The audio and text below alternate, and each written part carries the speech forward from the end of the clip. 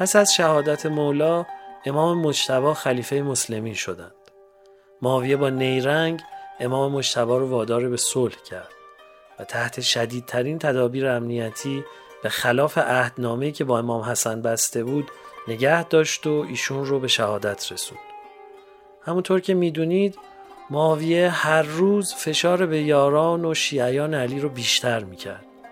تا اونجا که 4 بخشنامه صادر میکنه و اونها رو به سرتاسر دنیای اسلام میفرسته.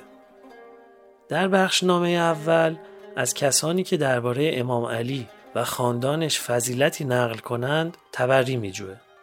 و حمایتش رو از اونها بر میداره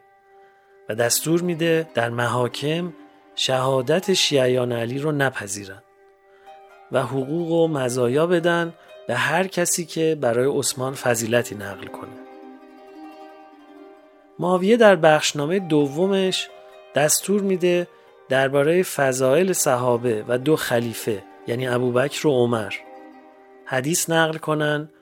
و مشابه فضائل امام علی برای صحابه کرامت بسازن و این کار رو باعث روشنی چشم خودش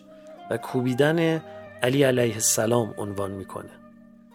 در بخشنامه سومش می نویسه که مراقب مردم باشن و اسم هر کسی رو که متهم به دوستی با علی و خاندانش بود از دیوان و دفتر حقوق و مزایای اجتماعی خط بزنن و سهمیش رو از بیت المال قطع کنند.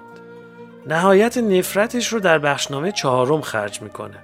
و میگه هر کسی رو که متهم به دوستی خاندان علی باشه تحت فشار شدید قرار بدین و خونش رو بر سرش خراب کنین تا عبرت بشه برای دیگران. برخلاف تصور خیلی ها و چیزی که انتظار دارن، سرور ما امام حسین علیه السلام 10 سال به همون رویه امام مجتبی تا پیش از مرگ معاویه عمل کردن. 2 سال قبل از مرگ معاویه یعنی سال 58 هجری به رغم تمام تهدیدها و خفقان سنگینی که بوده، امام حسین در مراسم حج در صحرای منا بزرگان صحابه و انصار رسول خدا و تابعین رو از زن و مرد به خیمه خیلی بزرگی دعوت میکنند.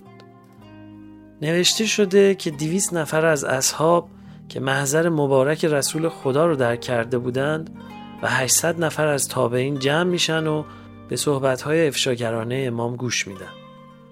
امام در 4 محور شناسوندن ماهیت ضد اسلامی بنی امیه به مردم، روشن کردن این مطلب که قدرت داشتن به معنای حقانیت نیست، ترغیب اونها به انقلاب بر ضد ستمگران و تأکید به لزوم جهاد فرهنگی و نشون دادن راه و رسم مبارزه با بنی امیه و تمام ظالمان صحبت میکنند. لحن امام و یادآوری فضائل امیرالمومنین و جایگاه گرانپایه اهل بیت نزد خدا و پیامبر بی اندازه ارزشمند و باور نکردنی و زنده کننده است. ما این شبها مروری روایتگونه و داستانی به اون خطبه خواهیم داشت و داستان بخشی رو که امام از مردم پرسش میکنند و به یادشون میارن برای شما شرح میکنیم.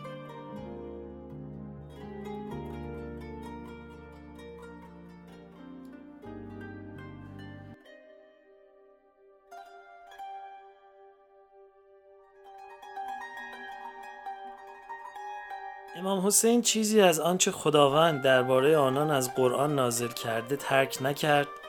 مگر آنکه تلاوت فرمود و تفسیر فرمود و نیز چیزی از آنچه پیامبر درباره پدر و برادر و مادرش و خودش